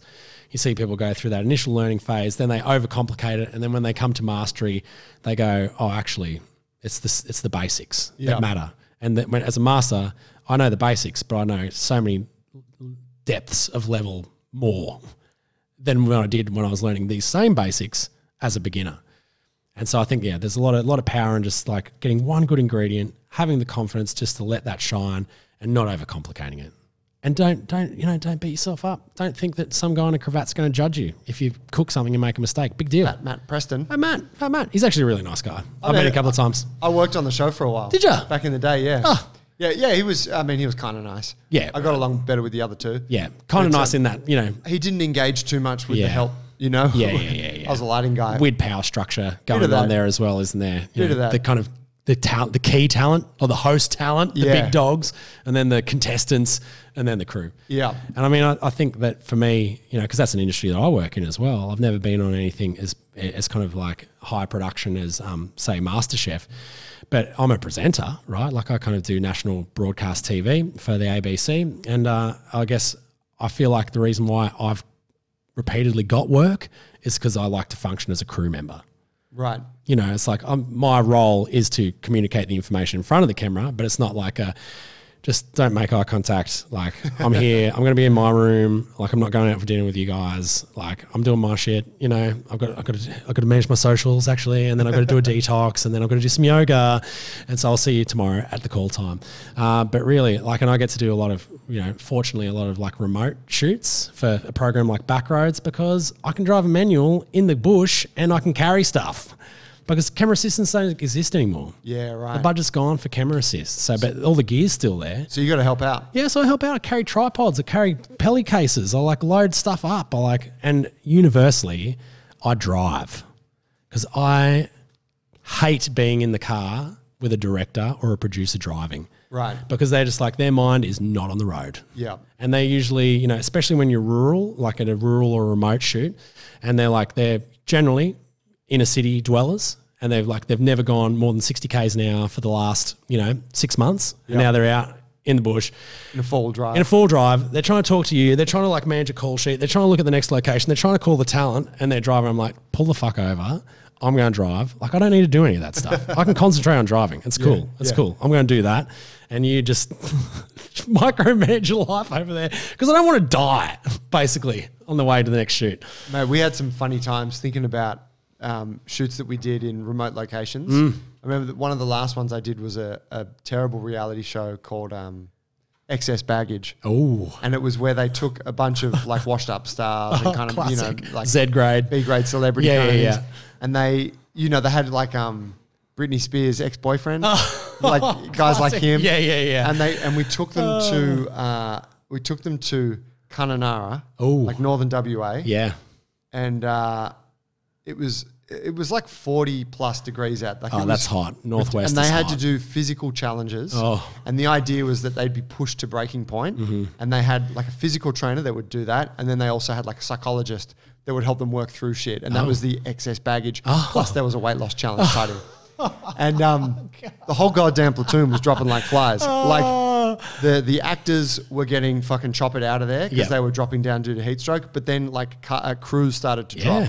Producer, assistant director, like it was a total fucking debacle. Yeah. And you know, we're all out there and it's like, you know, we all got like bought the special boots for it and we got fucking SPF 50 big hats and all that stuff. But it's just like we're a bunch of city slickers. Yeah. And really we're surviving out here because there's a couple local rangers who are keeping us all in check. Yes. Telling us don't go in there because there's crocs. Yeah. Don't park your car on that, you'll get bogged. Like, and it was kind of absurd in a sense. And there's such like a big chaotic show.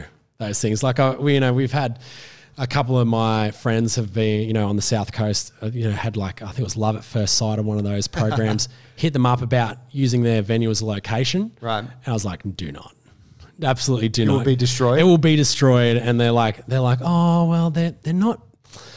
They said they can't pay me. It's really good exposure. I'm like, don't let them play that card. Don't let them play that card. If they're not paying location fee, tell them to piss off.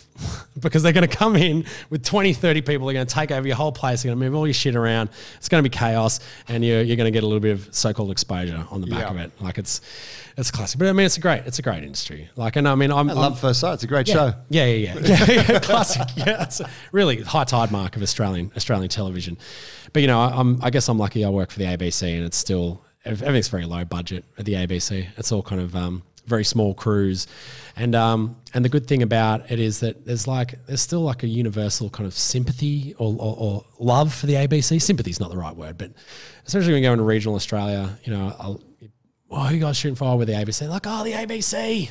Oh, the ABC. Oh, we love the ABC. We love the ABC out here. It's all we've got out in regional Australia. So it's nice. And explain that to me because for me growing up in the city, it was just another channel. Yes. But how does it differ from Channel 7, 9, 10? Yeah, well, okay, so it's a publicly funded, though independent organisation. And this is something that I've had a couple of people try to drag me over the coals over lately with the conspiracies. Oh. Some of my friends who are a little bit more down the red pill path than others going, so where's the ABC's funding come from? Like, it comes from the taxpayers. Yeah, but isn't that the government? And I'm like, well, it's actually from the taxpayers. The government, yes, I guess facilitates that, but they've got no power over the ABC other than through the legislation of the ABC's charter.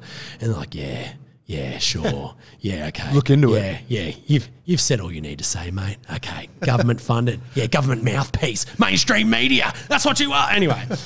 So really the ABC has a really highly regulated charter to as a public broadcaster to make sure that it adheres to and displays the values of Australian culture, but not as in the Australian culture, mate. VBs and bloody old Utes and the footy and white Australia. It's actually much more diverse than that. About giving a voice to all Australians, right? No matter what their kind of demographic or background, and it's beautifully a really highly accountable organisation, and in particular, it's in its charter to have a voice for regional Australia, and so the ABC is really one of the only broadcasters that does it because there's no commercial imperative. Whenever you see one of the major, 7, 9, 10 go to the country, it's always with an inner city journo reporter that's stopped off at Strand Hatters, bought a new Akubra, picked himself up a nice plaid shirt from the RM Williams Outfitters and a new pair of RM boots, and they're off to the country. Yeah. Classic. Here, I'm out in the country. Look at this. I've got my country clothes on, everyone. Hey, I've got my country clothes on, I'm one of you guys.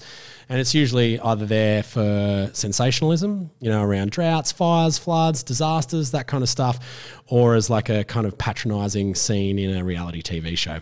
Yep. Where they like take the contestants out for a country date and they dress them up in that said Akuba and boots and plaid and sit them on some hay bales and like, oh, look, our contestants are in the country. How quaint. Whereas the ABC does a much better job of telling the voice of real rural Australians. Right. Which is like what I do with Backroads. It's amazing. It's my favourite job to go and, we visit, very small townships all over Australia and we meet the people, know. And it's not about me, which is the best part. Like I kind of go there as the viewer and I just get to meet really interesting people doing interesting stuff on the fringes of our continent, or in the center of our continent all over the place. And, just meeting people that are just living interesting lives, doing interesting things and get to ask them questions. It's amazing. Man, you're the guy for the job. I'm the guy for the job. I just get out there and I'll carry the tripod while I'm at it.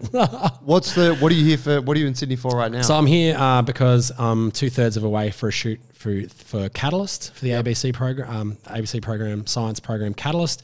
So we, this was a tough job. They really had to twist my arm for this one. We're doing a 1-hour documentary on the science of brewing beer. Oh, wow. I know, it's a tough. So there has been stages over the last couple of weeks where I have been getting paid good money to drink beer and great beer, from the kind of some of the better practitioners in Australia around it. So it's great. We've got kind of 3 groups of just everyday people, or 3 teams of 2, and their challenge is to brew a beer. Okay. We before we started filming, we got them to do a little like DIY film yourself homebrew to kind of get them a little bit up to speed with some of the terminology and practice, which was of course resulted in very mixed outcomes. And then now they've teamed up with a professional brewer and they're in a small batch in Petersham and they're doing a 500 litre brew.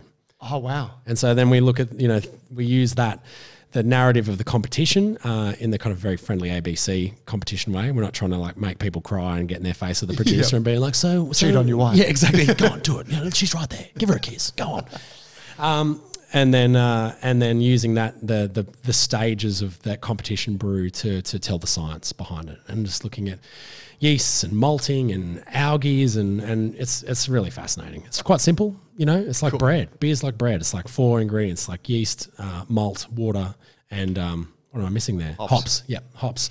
And but within that, as in again with something like sourdough bread, there's so much variation and complexity. There's so much you can do, and really there's a lot about biology. There's a lot about chemistry with like the Maillard effect of malting barley, all the reactions that happen with hops. Is fascinating. It's going to be a great watch. I don't know that I'll ever get paid to drink beer again in my life. Unfortunately, I don't really drink that much beer, but this time I've been when in Rome.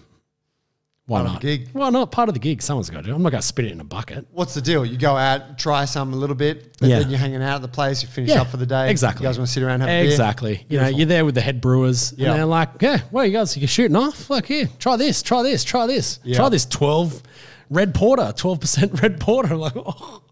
But it's been really good, and I've swirled a lot of beers.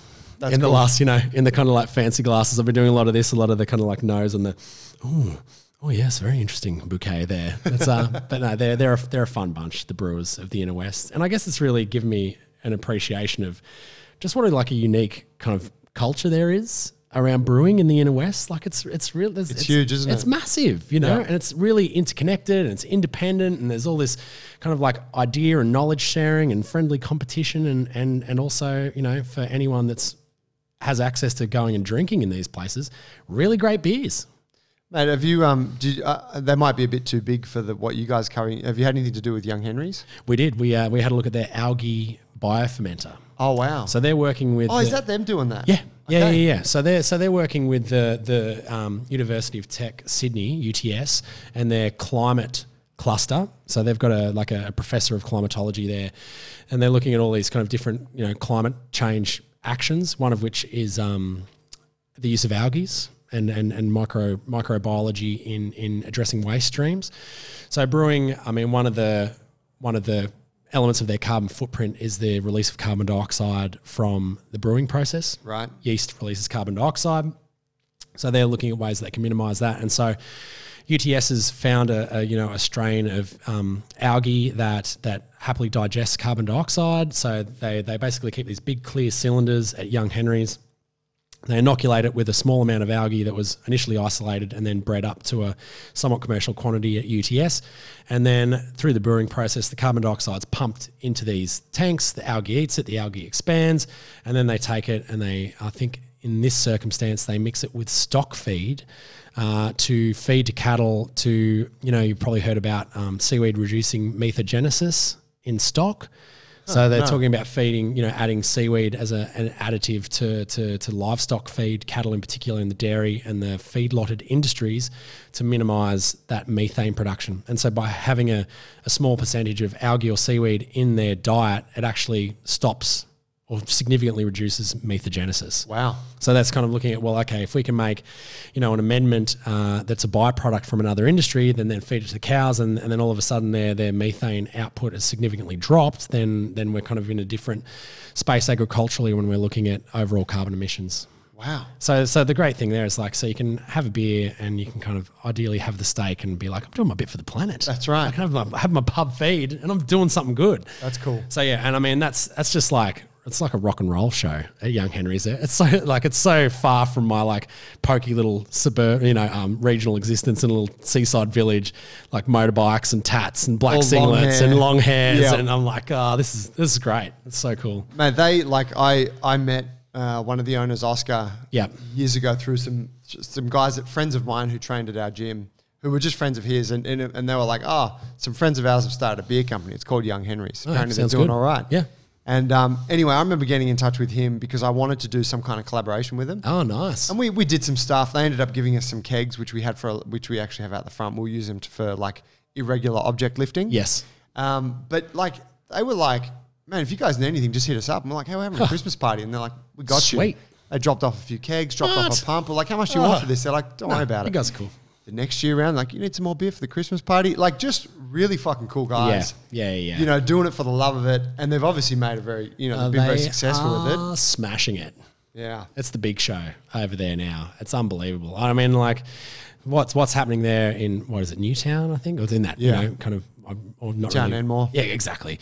I mean, that's kind of the forward-facing component of their operation now. They've got a big show somewhere else across the country. Yeah, exactly. Yeah, right. So that's the heart and soul of it still there, but now they're so far beyond that little brewery in the inner west. That's amazing. And you just to watch people that are just passionate about something and just giving it a red hot go, and then to see them go on to that, that kind of success where, I mean, I find that evolution really fascinating, where you kind of go from passion, to business person, but still maintain the passion.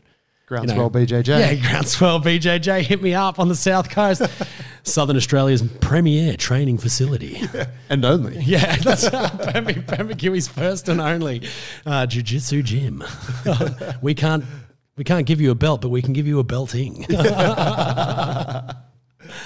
Mate, that's a good spot for us to wrap it up on. Nice. Can you give a bit of a plug to where people can find the book? Yes, absolutely. So, I mean, after November 18, I'm not sure when this is going to go to air, but November 18 is publication day. From then, all good book retailers. I mean, it'll be literally everywhere. So, Booktopia, whatever. Obviously, my preference is for you to support small independent book retailers. I mean, you might save a couple of bucks if you get it from Booktopia, but if you got a local bookshop, please get it from them because it makes a big difference. Booktopia is Australia's Amazon. It's massive. They're doing an amazing job, being that big scale, but they don't need your money. Yeah. You know what I mean? Your little book retailer that's been shut for the last 6 months and really dependent on retail, they need your business. So get it from the independent guys if possible, or you can get it directly from me. Directly from you? Yeah, I'm a small independent book retailer as well. How do they find you? So it's actually, I've got it because we're trying to drive a little bit of kind of numbers around the Grow It Local platform, which is probably another totally separate conversation. So growitlocal.com, it's on the landing page there. Okay, cool. And I've got a copy for you, so don't stress. My man. It's your Christmas present sorted. Dude, it's perfect timing. I've got the new place. It's got a shitty old garden.